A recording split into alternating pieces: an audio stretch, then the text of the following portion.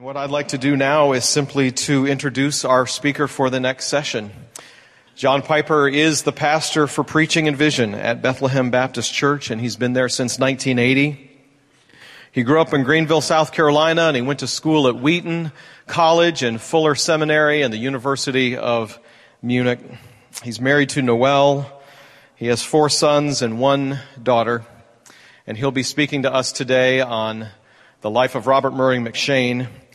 We oftentimes in these in these speaker introductions, we'll talk about the books that the speaker has authored, and John has, I think, 30 or maybe even over 30 now. But this year, it's been a real joy to just come back to this book. You know, it was 25 years ago, and you heard John's journal entry read to you this morning. It was 25 years ago that Desiring God was published.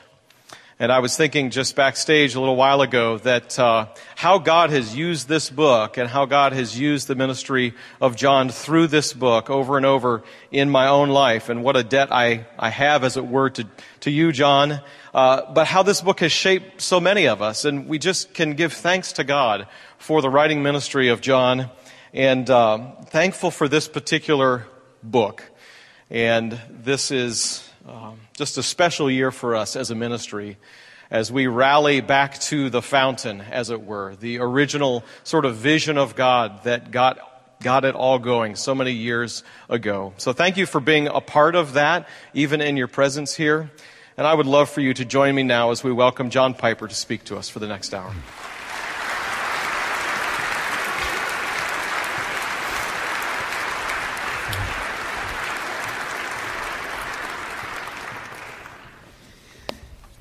Let's pray together.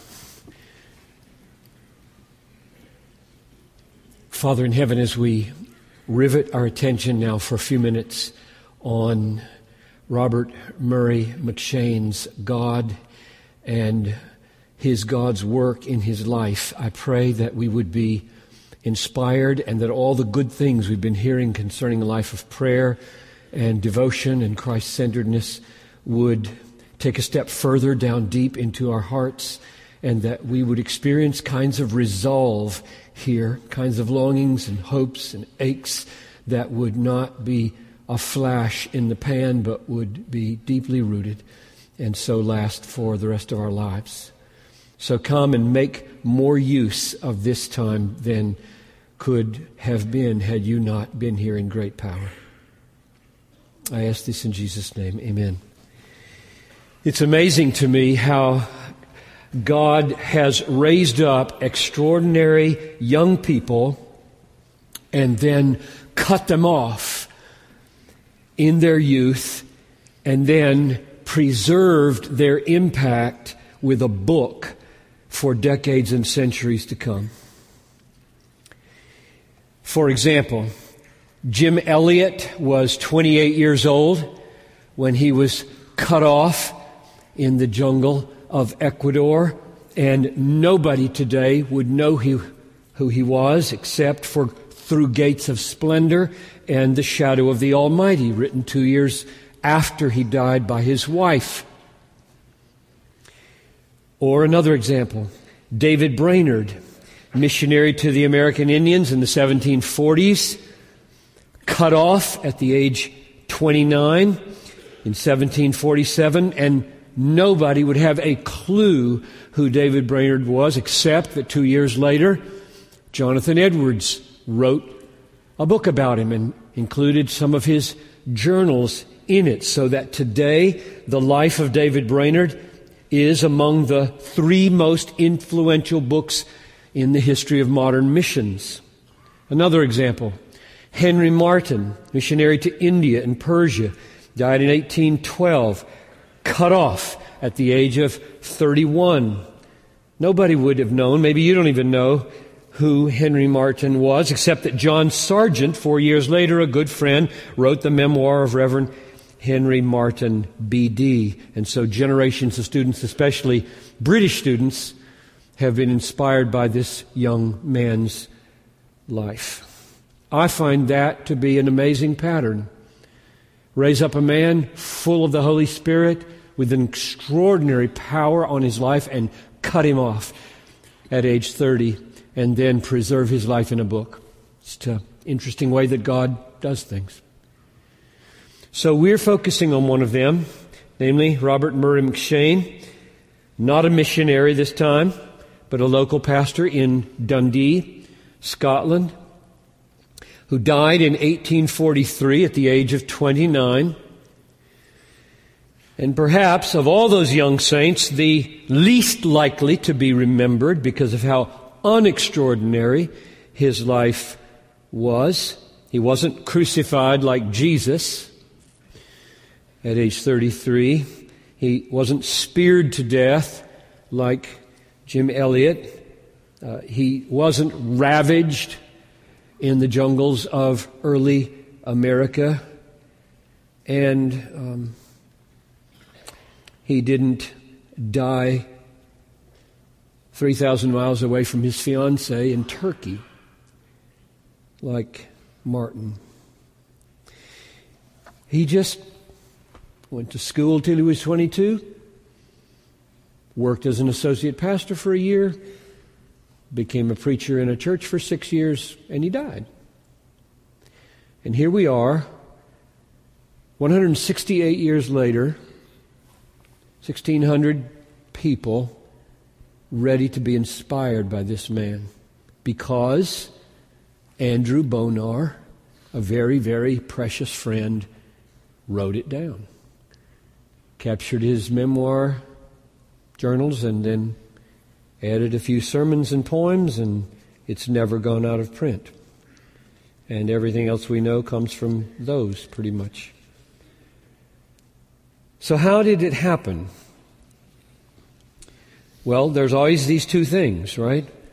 A powerful life and somebody to capture it. M'Cheyne, Elliot, Brainerd, Martin, Jesus. So what was it about this short life, really short ministry, that causes us to go back to him again and again? What created the force? Because it is a force. Nobody keeps reading a story of a life, no matter how excellently the biography is written, if there's no force in the life, if there's not something extraordinary that affects you when you read it. So I have tried in all my reading to choose a title, which I just thought up a few days ago, so it wasn't pre-published, but you saw it on the screen maybe. I have tried to come up with a title that I think gets at the keys to his life. The title is this: He kissed the rose and felt the thorn, living and dying in the morning of life. Robert Murray M'Cheyne. Now, the first part of that title, He kissed the rose and felt the thorn, I didn't make up. M'Cheyne described his teenage years with these words, only I took his words and turned them on their head, because not long after he described himself this way or was this way, God turned him on his head. So let me give you the words that he wrote, and then you'll see the change that I made in them.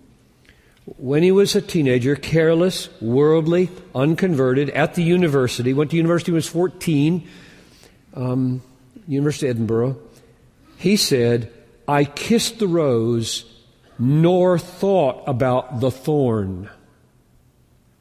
I kissed the rose, nor thought about the thorn. And I'm turning that upside down because that's what happened to his life. What he meant by that was, I indulged in the amusing and beautiful pleasures of this world. I kissed the rose and didn't give a thought to sickness and suffering and death. That's the thorn. And I'm saying, now he kissed the rose and felt the thorn. And I mean something very different by the rose. Because later, if you do, one of the little parentheses here, One of the great things about Kindle, or whatever you may use, is that you now can download these old books and search them. This is incredible. You can search Rose, and you can get the book free.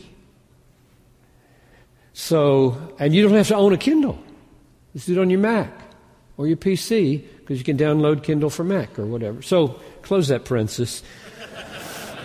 This is how I know this.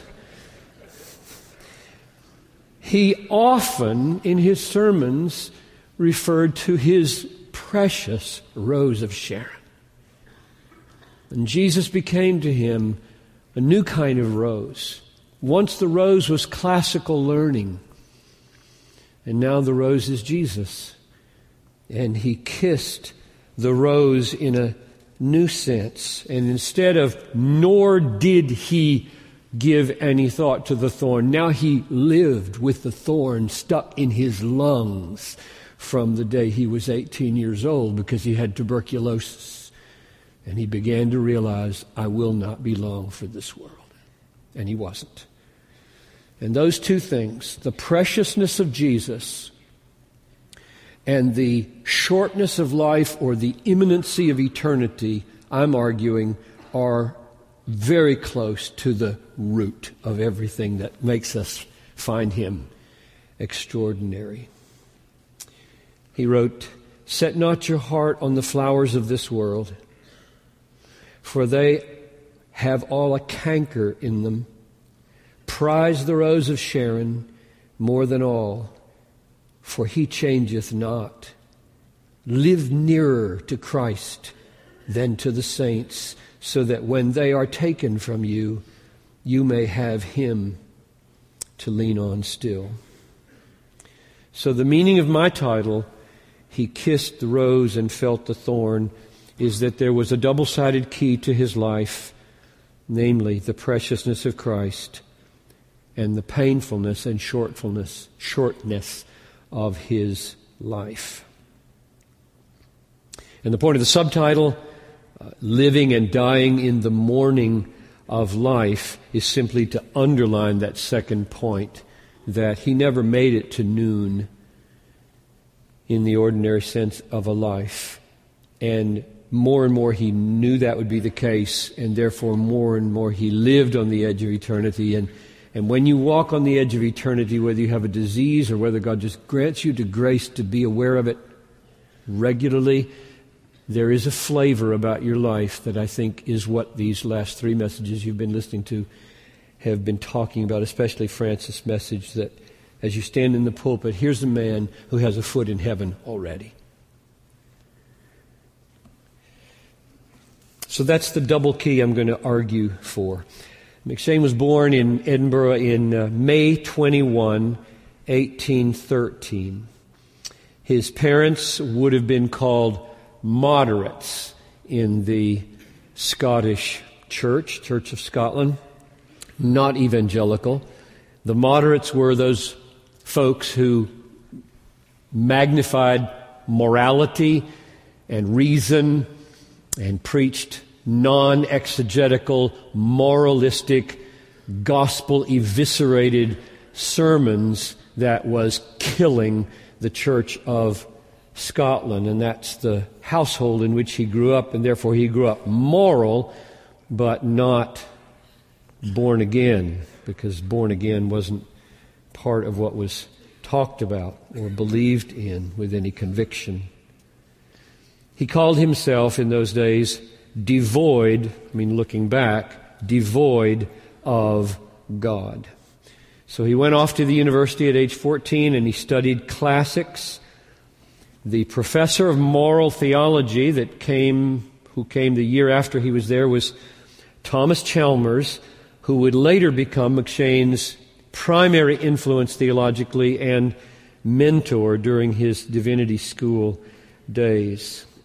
He was, in those days, from 14 to 18, kissing the rose of classical learning, and he was ignoring the thorn of suffering and flesh. suffering and death. And he did that ignoring until God forbade him to ignore it in 1831. What happened in 1831, which he described as decisive, at least one of the two decisive things to bring him awake, was the death of his brother David. He had there were four in the family. His sister Isabella died before he was born at 4 months old. He had a sister, Elizabeth, who later became his partner in ministry in that she kept the home for him. He never married, so she kept the manse up. And then he had these two brothers, David and William. And in the summer of 1831, the eldest, namely David, became mortally depressed. He had not walked with God, and now he was dying.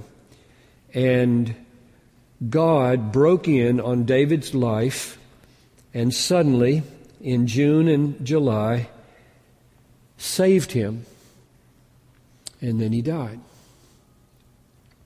And McShane watched his brother suffer, be saved, be radiant and full of hope, and then die. And Bonar described David's experience like this: joy from the face of a fully reconciled Father above lighted up his dying face. So McShane was looking down on his favorite and loved brother as his face lighted up with forgiveness and justification and eternity, and then die. So the thorn pierced his heart and stayed lodged there the rest of his life. The thorn pierced him awake. Every year for the rest of his short life, that would be 12 more years, he remembered and marked the anniversary of David's death.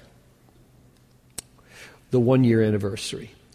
On this morning last year came the first overwhelming blow to my worldliness. How blessed to me, thou, O God, only knowest, who hast made it so. 11 years later, the one just before he died, on the anniversary of David's death, this day, 11 years ago, I lost my loved and loving brother and began to seek a brother who cannot die. His word, began to seek a brother, is important. God saves people in different ways. It wasn't until March of 1832, that is, what's that, about 8 months later, that McShane was born again. At least that's the way he perceived it. He was reading the book, The Sum of Saving Knowledge. And he said later, this is the work which I think, first of all, wrought a saving change in me. So the stunning, stabbing, awakening moment to reality and eternity and fragility and sin was the death of his brother with a radiant face of hope. And then 8 months later, reading a book on Reformed doctrine, God saves him decisively. I think that combination is remarkable and says a lot about McShane and his heart and mind. What was being converted by God was a poetic lover of the classics. Got to get this now. It's 1831, and he's almost done with his university training, and he loves the classics. He was reading Greek and studying the poets, and he was writing poetry. And this is what he lived for, and he was stabbed, brought awake to another reality by the death of his brother. In other words, an emotionally heart-wrenching moment enters into his life, and then 8 months later, doctrine lands on him, and so you get this highly charged emotional thing, and then arriving later, this weighty catechetical book called the Sum of Christian Knowledge or Saving Knowledge, and together they save him. A poet got saved. And it's not surprising then to me that the story, if you're looking for a testimony in McCheyne, tell me about your conversion. You know where you find it? You find it in a poem called Jehovah Tzidkenu, which I'll read to you in just a moment. But I'm stressing this because I think there are keys to his effectiveness in the fact that he had gotten a classical learning and that he was writing poetry, and that the rose he fell in love with did not cancel out his love affair with poetry. I don't think McCheyne was a great poet. In fact, I don't think he was a good poet. But what was good and even great was that he saw the world with a poet's eyes. That is, he was moved by what he saw in the world, and he struggled for language to help others be moved by what he saw in the world. That's what poetry is to me. A poet is a person who looks around and they just see the world differently. They see the Bible differently. They see trees differently. They see wives differently. They see fence posts differently. And they're moved. They're moved by a stump on a road of a tree that fell 300 years ago, and just things happening here when they see the stump. That's a poet. And then they turn to paper and they try to find some language to recapture for others what they felt when they saw the stump. That's what poets do. Or better, the cross, or heaven, or hell, or... So I don't think he was a great poet. I don't even think he was a very good poet. But my, oh my, did he have eyes. And he had words. Poems, try this, are scattered through the memoir for about 20 or 30 pages. And then they're gone. So you think, he quit all that. He just gave all that up. No, he became a preacher. And then you read his sermons and ask, why is it that almost everybody in this room could give you a quote from McCheyne? Why? And I'll come back to that later. He didn't abandon poetry. He simply applied that poet's heart, that seeing eye, and that groping for language that just might help somebody be stabbed broad awake to this reality that I feel so deeply. That all went into sermons now. And he didn't write much later.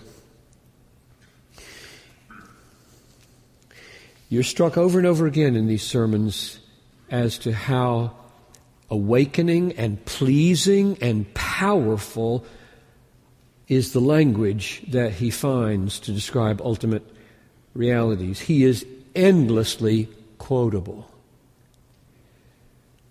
He didn't bury his poetic gift when he was saved. The lover of the classics became the lover of a different rose, the rose of Sharon, and he became grounded in Reformed doctrine. So he's a doctrine-laden, emotionally charged poet. So, he wrote this poem called Jehovah Tzidkenu. That phrase is the last phrase. It's a Hebrew transliteration of the last phrase of Jeremiah 23:6, which says, "And this is the name by which he will be called, the Lord, our righteousness." Yahweh Tzidkenu, the Lord our righteousness. And then he wrote this poem and told his story that way. So the closest I can help you hearing his conversion story in his own language is to read this for you. And I think it is one of his better ones. I don't want you to hear this and say, "Well, Piper thinks it's a bad poem." It's just not a great poem. It's the kind you would write.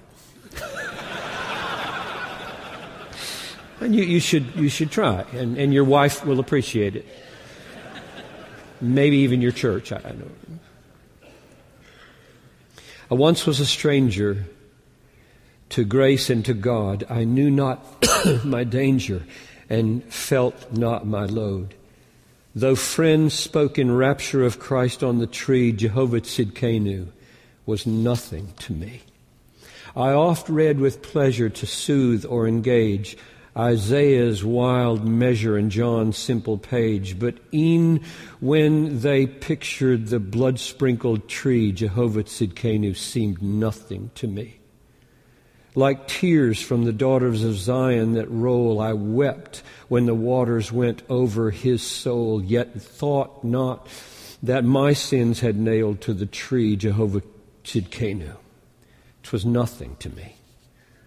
When free grace awoke me by light from on high, then legal fear shook me. I trembled to die. No refuge, no safety in self could I see. Jehovah Tzidkenu, my Savior, must be. My terrors all vanished before the sweet name. My guilty fears banished. With boldness I came to drink at the fountain, life-giving and free. Jehovah Tzidkenu is all things to me. Jehovah Tzidkenu, my treasure and boast. Jehovah Tzidkenu, I ne'er can be lost. In thee I shall conquer by flood and by field, my cable, my anchor, my breastplate, my shield. Even treading the valley, I'll pause here. This last verse is totally prophetic. And I noticed in one edition that the word fever was replaced by journey. And I thought, who did that? Somebody trying to improve poetry. Never change poetry. Okay, sorry about that. That includes hymns. Okay, it's not nice to the authors. But sorry about that. That wasn't in the manuscript. Even treading the valley, the shadow of death, this watchword shall rally my faltering breath. For while from life's fever, my God sets me free, Jehovah Tzidkenu, my death song shall be. And he died of typhus fever. He had tuberculosis, but he got this typhus probably visiting the sick. So there's his story, and what's so remarkable about it, I jotted out about 5 things that are him here. Number 1, it is a poem. McShane was a poet to the end. Number 2, its refrain is Hebrew, a language he loved and the people he loved. We could give a whole talk on his love affair with Israel. He was a pre-millennial lover and believer that God would bring all physical, ethnic Israel to himself, and then there would be a great awakening and the end would come. That was his eschatology. Third, it bears the subheading, the watchword of the reformers. I didn't read that to you, but subheading, the watchword of the reformers. And he was a lover of Reformation theology. It celebrates free grace, and he offered it so relentlessly to others in his preaching. And it embraces death with confidence. And for him, this came very soon. And all of that reveals, I believe, profound things about McShane. Now, God knew that McShane would die at age 29. That's his plan. The Lord gives and the Lord takes away. Nobody else does. He has taken out of Satan's hand the power of death, according to Hebrews 2:14. So God knew that by appointment this beloved son would die at age 29, which may be why God ordained that his call to the ministry was simultaneous with his call to Christ. So, he enrolled in divinity school at the University of Edinburgh November after his brother's death in July. This is before he was born again, according to his own testimony. So November of 1831, he is now enrolled in the Divinity Hall at the University of Edinburgh. And like so many people, certainly me, he met in those days the man who would be the decisive theological experiential influence on his Christian life, namely Thomas Chalmers. I wonder how many of you could think back over your years of decisive moments where somebody came into your life and they just stamped you forever. That certainly was true for me in my seminary days, and it was true for McShane with Chalmers. Chalmers had been converted in 1811 while being a pastor in a moderate Church of Scotland church. After his conversion, he became the professor of moral philosophy at the University of St. Andrews in 1823, and then he moved down to Edinburgh in 1828, just about the same time that McShane is showing up. He was the human force, the main one, in revitalizing the Church of Scotland and overcoming the deadening effects of moderatism. He was warm-hearted, devotional, evangelistic, Calvinist, and he shaped McShane's life and ministry more than anyone else. You may have heard of the sermon, The Expulsive Power of a New Affection.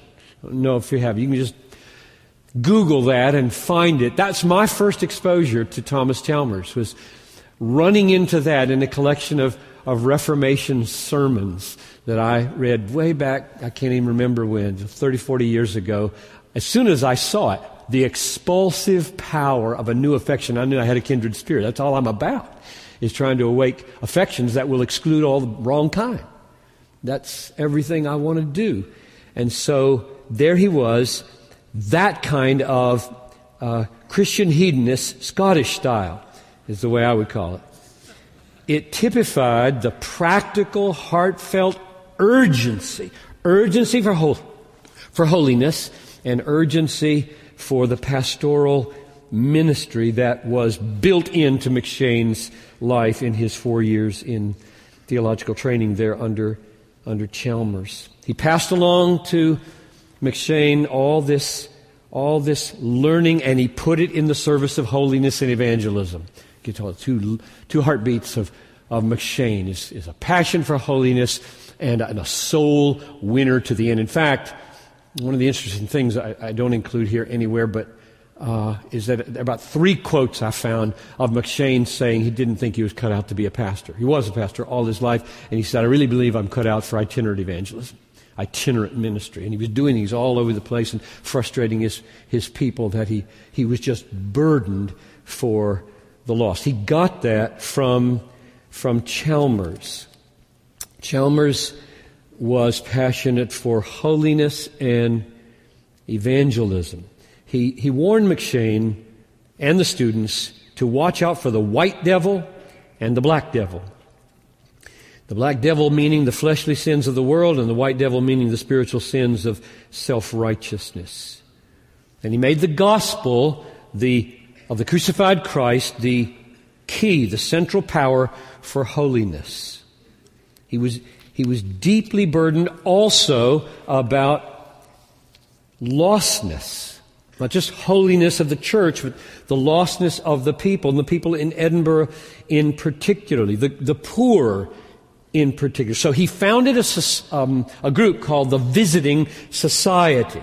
And he recruited McShane and the other young students to be a part of this society, and he sent them down into the areas of poverty in the city to both meet needs and proclaim the gospel, because of how little gospel witness there was. And that sense of urgency for lost people gripped McShane powerfully.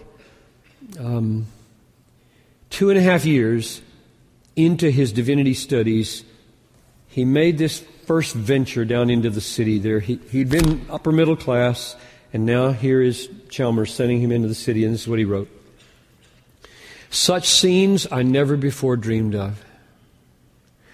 Why am I such a stranger to the poor of my native town? I have passed their doors thousands of times. I have admired the huge black piles of buildings with their lofty chimneys breaking the sun's rays. Why have I never ventured within? How dwelleth the love of God in me? How cordial is the welcome even of the poorest and most loathsome to the voice of Christian sympathy. What embedded masses of human beings are huddled together, unvisited by friend or minister. No man careth for our souls is written over every forehead. Awake, my soul. Why should I give the hours and days any longer to the vain world when there is such a world of misery at the very door? Lord, put thine own strength in me. Confirm every good resolution. Forgive my past long life of uselessness and folly. So you hear the birth of a new kind of passion within him as he ventures out into the lostness of the poor districts of Edinburgh. That would never leave him, and what motivated it all was his love affair of the Rose of Sharon, and it was intensified increasingly by his thorn of suffering. Now let me pause here and make a side comment. It's not side, I've got it written here, but I thought of it as it's kind of a detour. But what about time spent in theological education when time is short and people are so lost? So I'm looking out on many of you. Many are younger, and you're caring about guys who are coming up through high school, and you're going to be asked about this, or you're dealing with it right now. My guess is hundreds of you are. Should I get more theological training? Or in view of the urgency of the time and maybe my shortness, skip that and go straight to ministry. Consider McShane. Just consider him. Nobody burned with greater zeal that I know of for lost people and the glory of the Rose of Sharon than Robert Murray McShane. A servant girl once described him as, he's dying to have folk converted. He wrote, we need a ministry that will go to seek the people. We need men with compassion of Christ who will leave home and friends and comforts all behind and go into the haunts of profligacy and the dens of Cowgate, and with the love and life of Jesus persuade them to turn and not die. Van Valen, one of the biographers, the unquenchable fire of burning love towards sinners remained with McShane until he was consumed by that same love. And yet, as far as I can tell, it never entered his mind at age 18 when he was converted not to do the full course of theological training at the University of Edinburgh, which he did, with its Greek and its Hebrew, which he mastered. And then he served only 7 years in the ministry, and he was gone. So the question is, was that a good choice? Could have gotten in 4 more years of knocking on doors, or was that a good choice?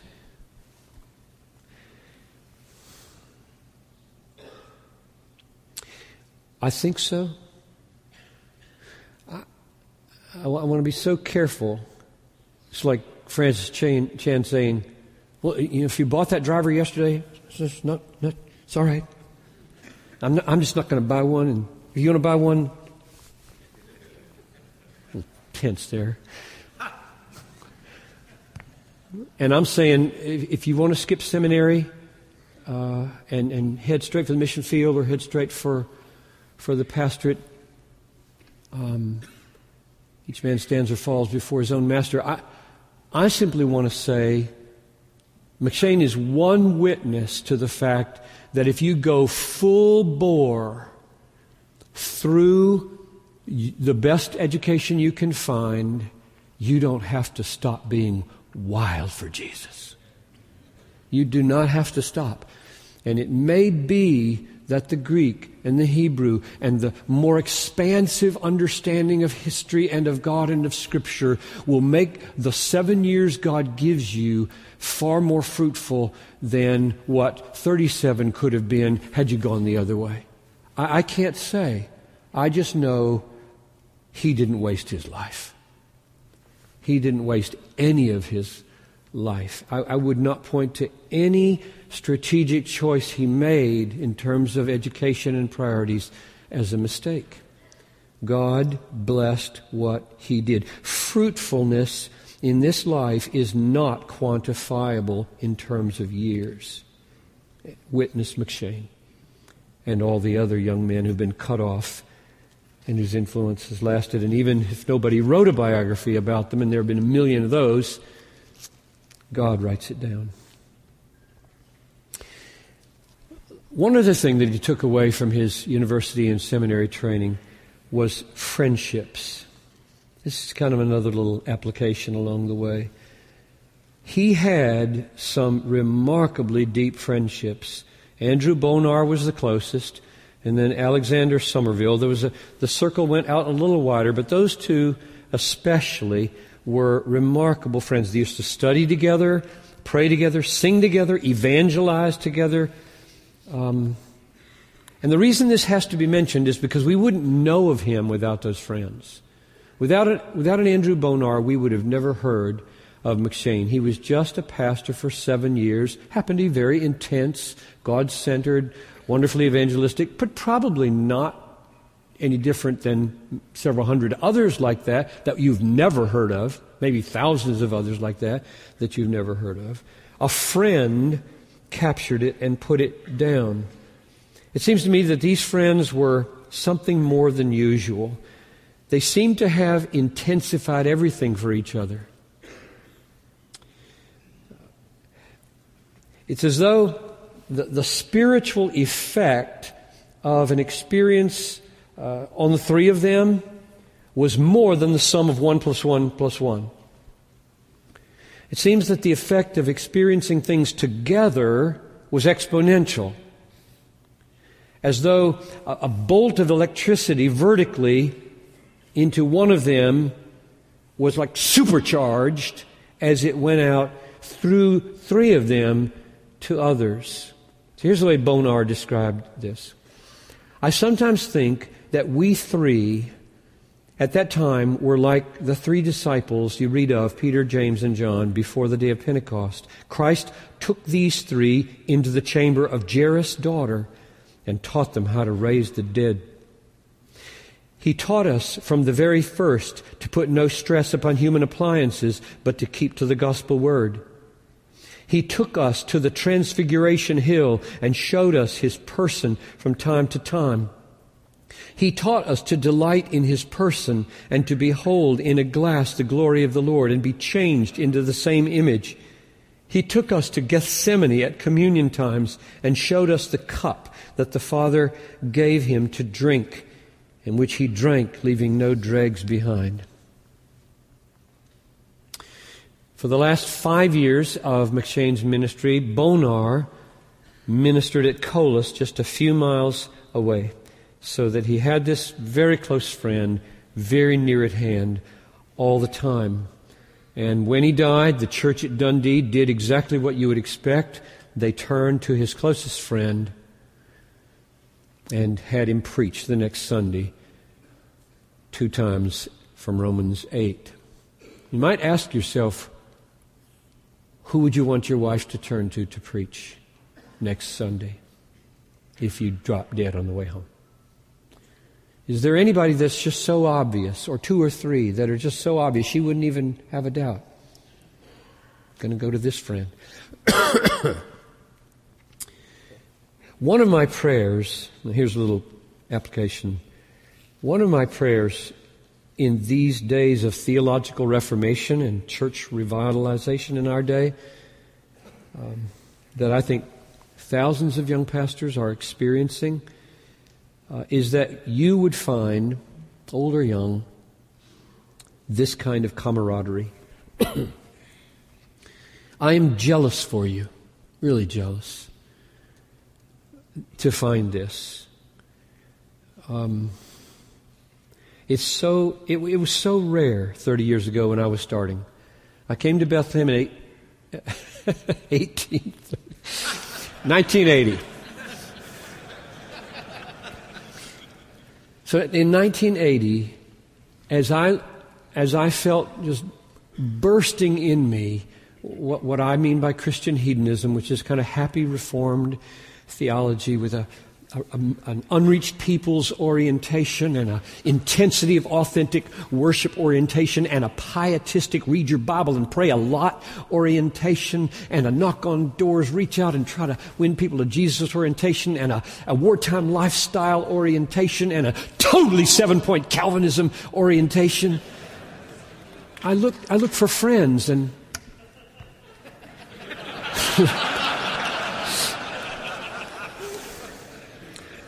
this is, if you're younger, you just can't realize there weren't any conferences like this. There weren't any.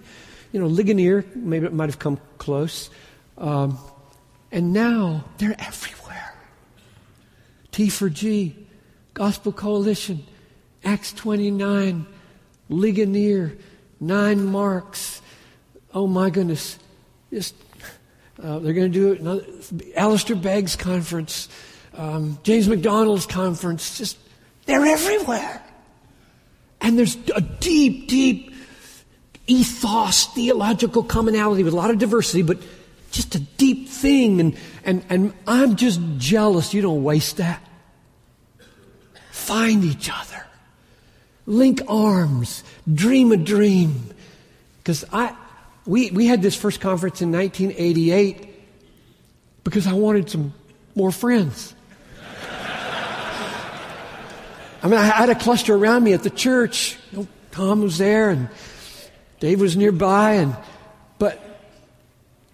and 80 guys showed up.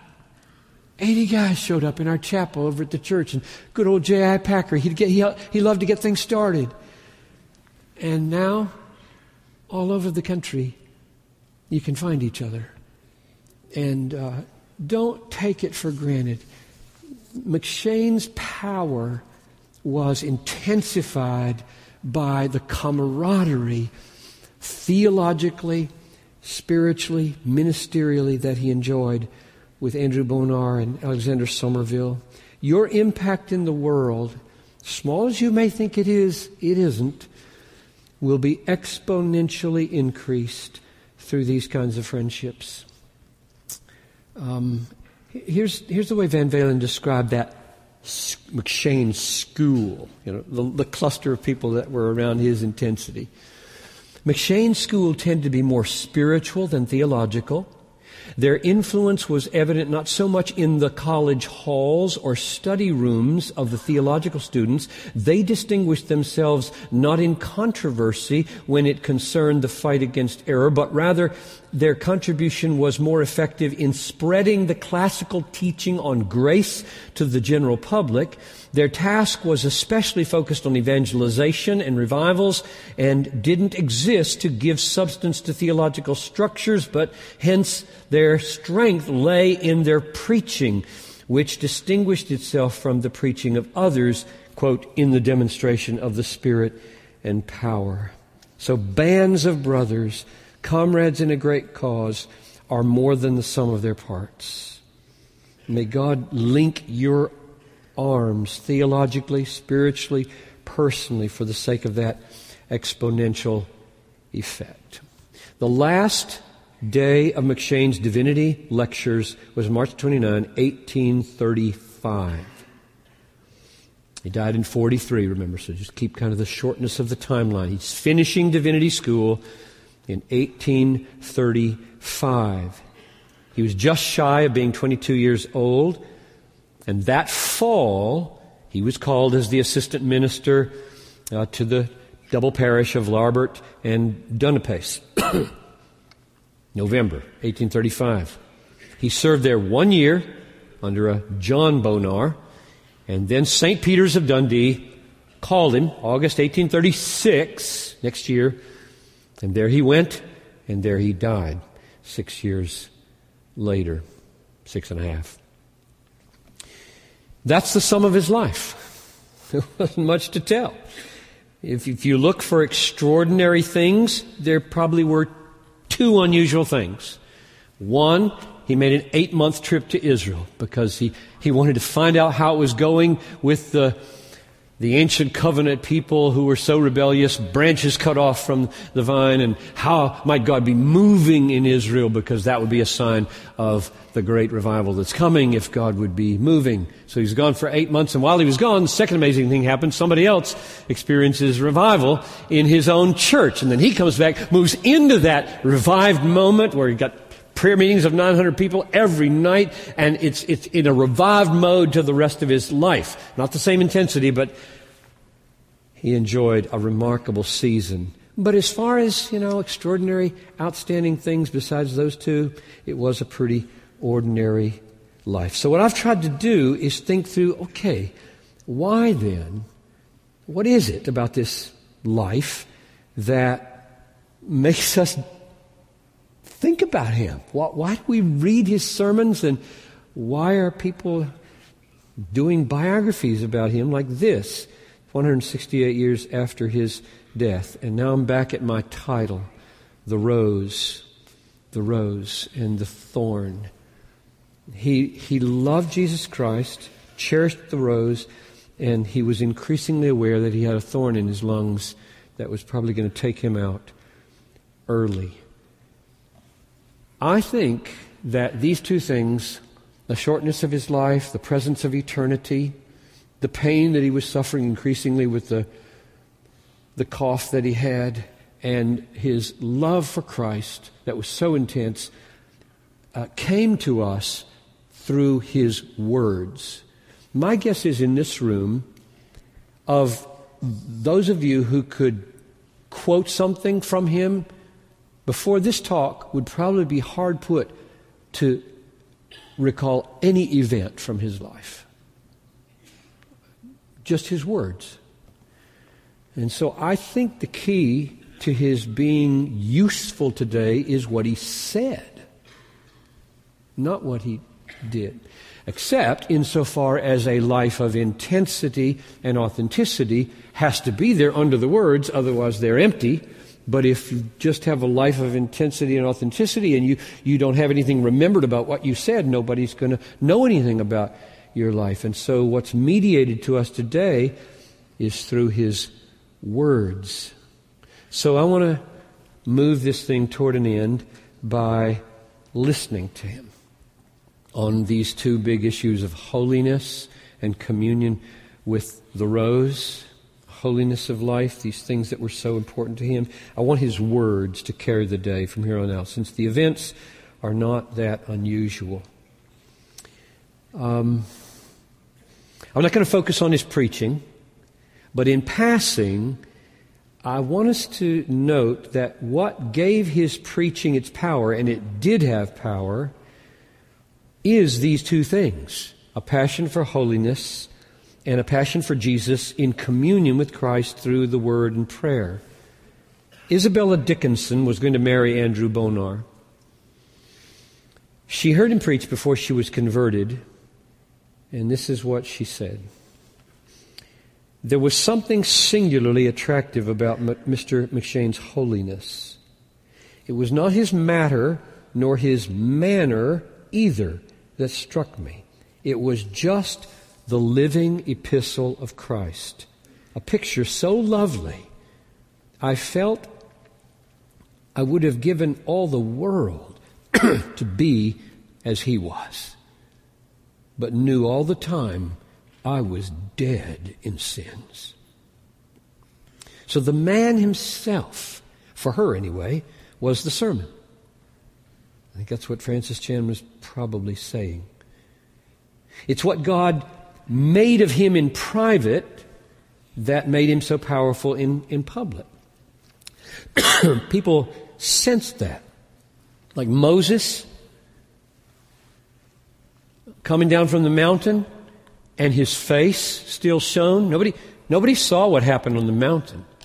They just saw this man's been on the mountain with God. That's evidently the effect it had on Isabella when she looked at him. The man himself was the sermon. God made him something remarkable in private.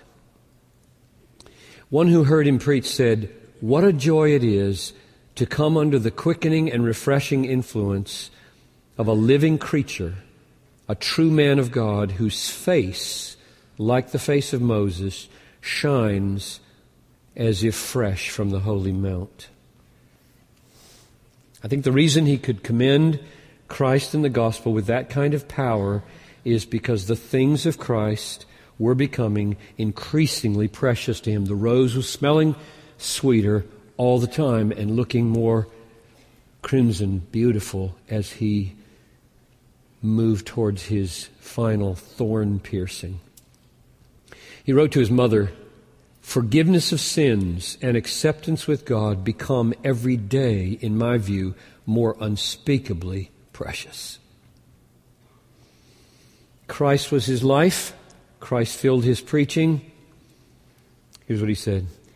"It is strange how sweet and precious it is to preach directly about Christ compared with all other subjects of preaching." He was speaking about communion with Christ when he said to his people, "Unfathomable oceans of grace are in Christ for you. Dive and dive again, and you will never come to the bottom of these depths." So the key to his power in preaching, it seems to me, was his personal holiness. She just saw a man who was radiant from the mountain, and his communion with Christ, where he was falling deeper and deeper in love with the Jesus who died for him. God had given McShane the gospel key to holiness through the teaching of Thomas Chalmers. Chalmers was very concerned about excessive introspection in the pursuit of holiness. He knew that a believer cannot make progress in holiness without basing it on the assurance of salvation. He believed in that order.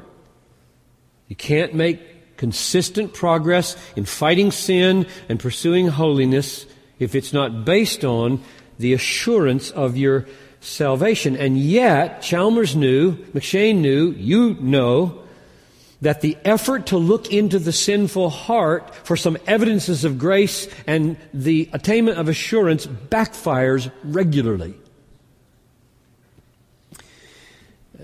Chalmers said, "Glimpses into the dark room of the heart alone give no good prospect." So here's what he wrote. And I read this because McShane picks it up almost verbatim. "We should take help from the windows. Open the shutters. Admit the sun. So if you wish to look well inwardly, look well out. This is the way to quicken it. Throw widely open the portals of faith, and in this every light will be admitted into the chambers of experience. The true way to facilitate self-examination is to look believingly outwardly." Now, those are notes taken down by McShane in his classroom, and he underlined the last phrase. The true way to facilitate self-examination is to look believingly outwardly. So, later, McShane would give his own counsel to his people. Learn much. There's an R in there. Learn much of the Lord Jesus. For every look at yourself, take 10 looks at Christ. He is altogether lovely. Live much in the smiles of God. Bask in His beams. Feel His all-seeing eye settle on you in love. And repose in His almighty arms. That was McShane's basic strategy in the fight for holiness. And he knew that the battle would have to be waged to the end. When a soul comes to Christ, he said, it is not made perfectly holy all at once.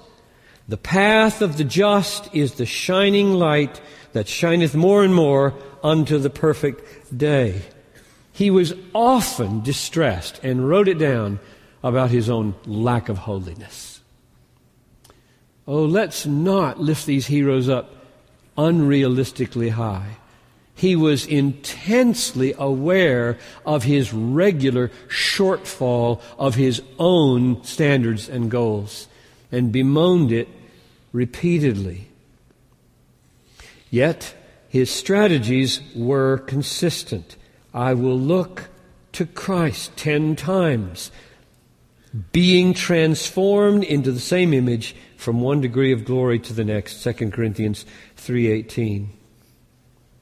So, when he spoke his perhaps most famous words, which are, the greatest need of my people is my own holiness, he meant not simply my people need a morally upright pastor. Pastor doesn't sleep with a secretary. He meant also a pastor walking in constant communion with the living Christ and being changed from one degree of glory to the next into His likeness. So that brings me finally to how he pursued that constant communion. Now we're moving toward the focus on prayer and the Word.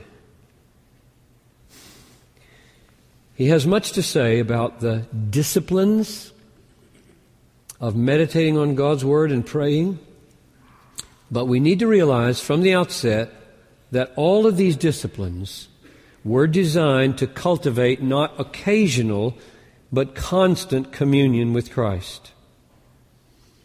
This is really important for you guys to get.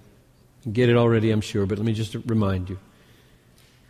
He believed that regular, disciplined times of Bible reading and prayer were essential, not as ends in themselves, but as tuning the heart to be in moment-by-moment communion through the day. So to play those off against each other, he would not have understood. To say, oh, I don't care about that legalistic stuff called Bible reading in the morning. I walk with Jesus and talk with Jesus all day long. I think he would say, I doubt it. I doubt it. At least he couldn't, and I can't.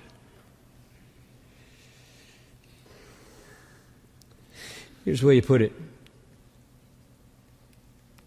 I don't think of my devotions as laying up a stock of grace for the rest of the day.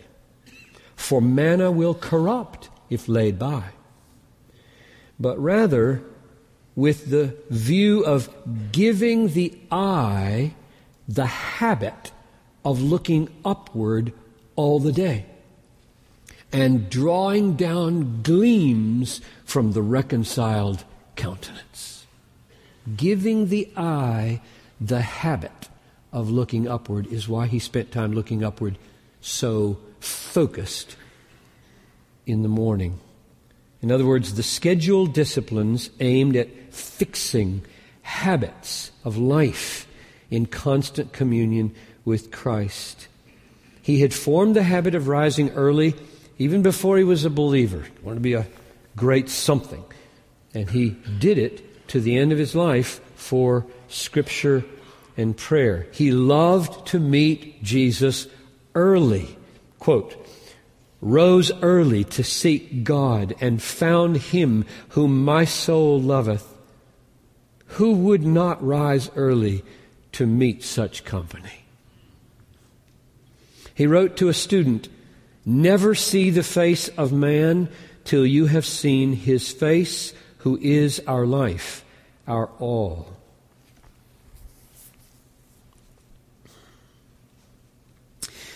This just comes to my mind. Pause. Lord, help me to remember where I was. There it is, right there.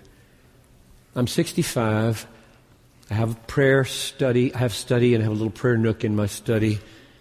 And I think back over the years of raising 4 teenage boys, my 40s, 50s, 30s, 40s, 50s. And I remember very consistently getting up before the family most of those days. My wife is here to check me out on this. Everybody's asleep.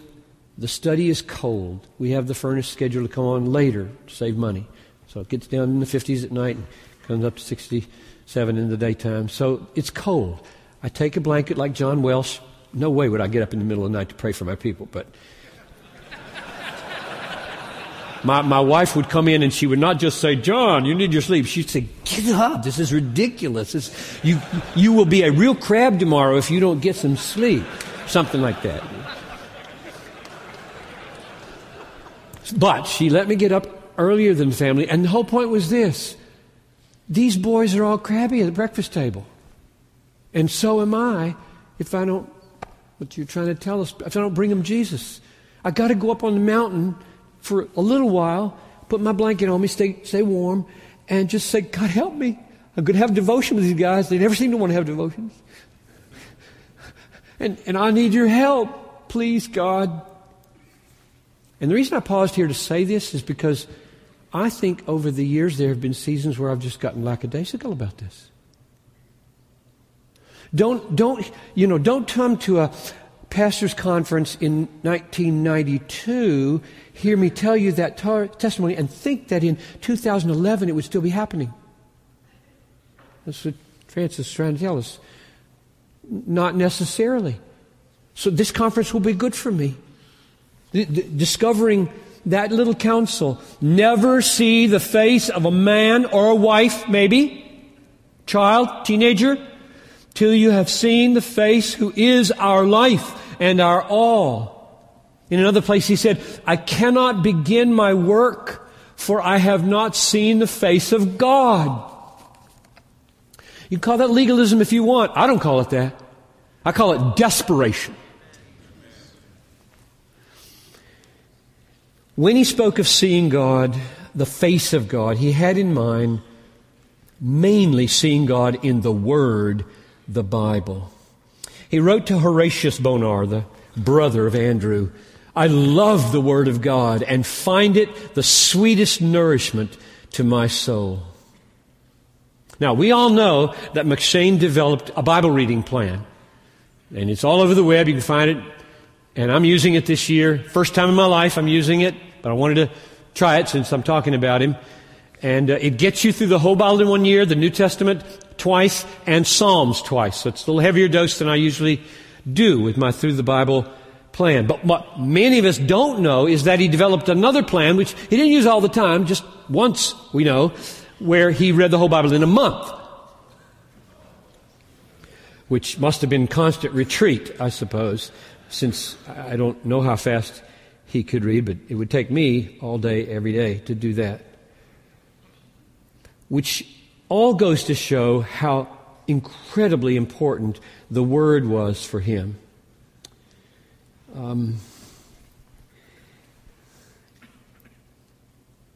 He had learned through experience, living with Christ, that you can read your Bible and not meet Jesus.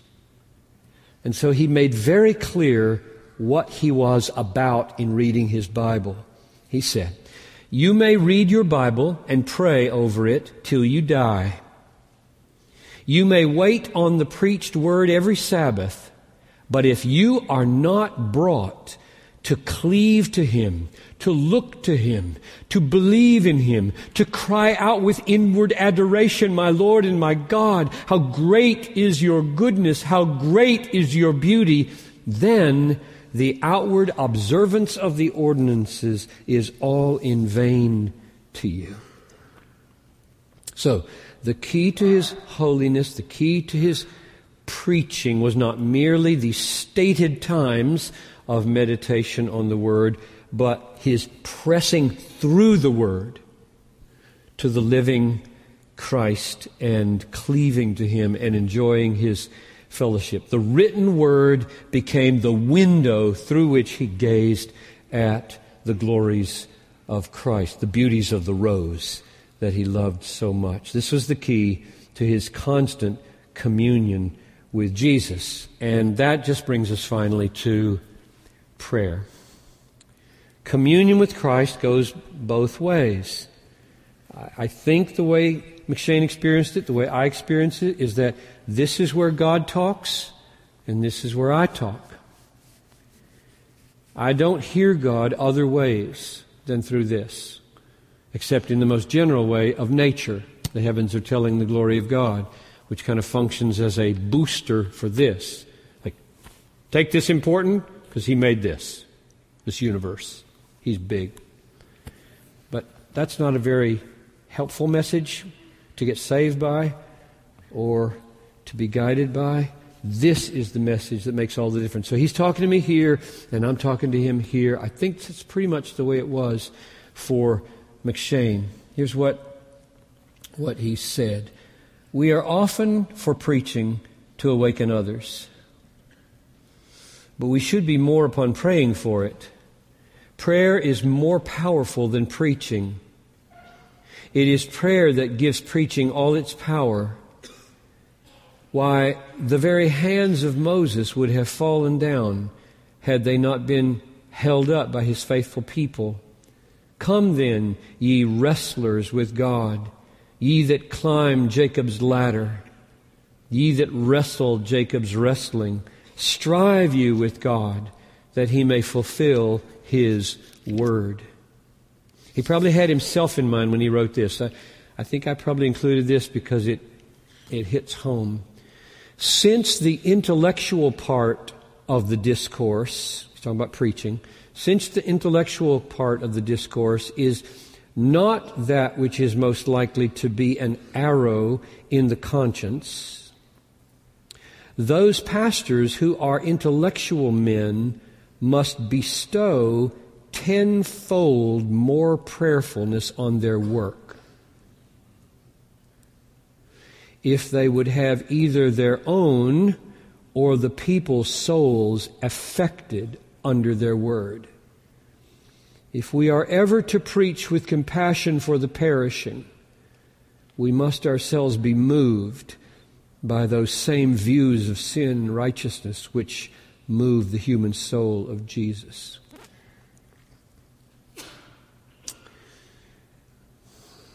So going to school and refining this instrument is good. Thinking that the articulation of right doctrine or good sentences, even poetic sentences, will pierce the dead heart and raise the dead is folly. Therefore, he said, let those of you who are bent towards trying to articulate things with the greatest intellectual reliability devote tenfold more time to prayer. Prayer was so crucial to his power in preaching that he was jealous to discern quickly any hindrance to prayer. One of the measures, and I commend this to you, one of the measures that McShane used to discern if he was too much in love with the world, was by noticing the effect it had on his prayer and Bible reading. And before I read the quote, let me just say maybe this would be one of the main things to think about here. This is an iPhone, and so you can do anything with this. And then you've got the iPad, which is even cooler, right? And then you've got your computer, which has access to 10 million interesting things at any moment. So this is the new challenge. I don't think it's qualitatively different. It's just entertainment and prevalent and video different, and therefore seems to be worse. That is the temptation to be distracted is harder probably to resist today than ever. Maybe wrong about that, but it's hard. So here's what he said. Brethren, if you are ever so much taken up with any enjoyment that it takes away your love for prayer or for your Bible, then you are abusing this world. Oh, sit loose to this world's joy. The time is short. I stood by the side of a dying man last week. It was the week before, when Bob passed away at age 50. And then I went 2 hours after he had died and stood by him again. I just thought, he didn't care about this anymore. He really did not care at all how cool this is in those last days. The fog had blown totally away. His priorities were totally different. And preach to yourself, reason with yourself about these things. The fascination we have with the newness of these things and what there is to find out there can be so undoing to our affections for Christ and our devotion to prayer and His Word. A couple more pages and we're done. As he came to death, he was writing a little document called Reformation in Secret Prayer. And in it he says this, and this is the most practical I'll give you, because it's the most practical I could find in him. He said, I ought to pray before seeing anyone in the morning. Often when I sleep long or meet with others early and then have family prayer, when he says family, he never married. I'd love to talk about that sometime, but another time. Family meant his sister and some household help. When we meet with people early or sleep long, then we have family prayer and breakfast and forenoon callers. Often it is 11 or 12 o'clock before I begin secret prayer. This is a wretched system. Family prayer loses much of its power and sweetness, and I can do no good for those who come to seek me. The conscience feels guilty, the soul unfed, the lamp not trimmed. Then, when secret prayer comes, the soul is out of tune. Now that's his experience, and I dare say, for many of us, that rings true. It is far better, he goes on, to begin with God, to see His face first, to get my soul near Him before it is near another. When I wake, I am still with you. If I have slept too long, this is really practical and really realistic. Listen to this sentence. If I have slept too long or am going on an early journey, or my time is in any way shortened, it is best to dress hurriedly and have a few minutes alone with God than to give it up for lost. But in general, he says, it is best to have at least 1 hour alone with God before engaging in anything else.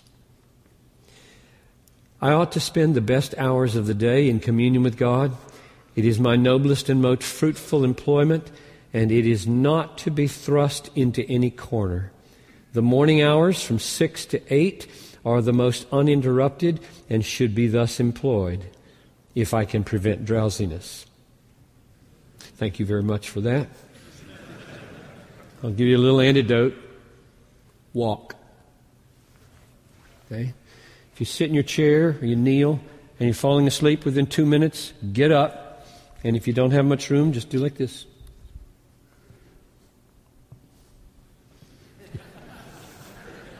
And read your Bible and pray. You can do that. You really can. Don't say sleeplessness will keep you from your Bible. It doesn't have to. There are strategies. if you want it badly enough. It is my noblest and most fruitful employment, and it is not to be thrust into any corner. The morning hours from 6 to 8 are the most uninterrupted and should be thus employed, if I can prevent drowsiness. A little time after breakfast might be given to intercession. After tea is my best hour, and that should be solemnly dedicated to God if possible. And when I awake in the night, I ought to rise and pray as David and as John Welch did. End of quote. So by means of the Word and prayer, the Rose of Sharon became increasingly beautiful to McShane. And all the while, these acts of devotion were being intensified by the thorn of his increasing suffering and shortness of life. The week he finished his university studies, he wrote, "Life itself is vanishing fast. Make haste for eternity."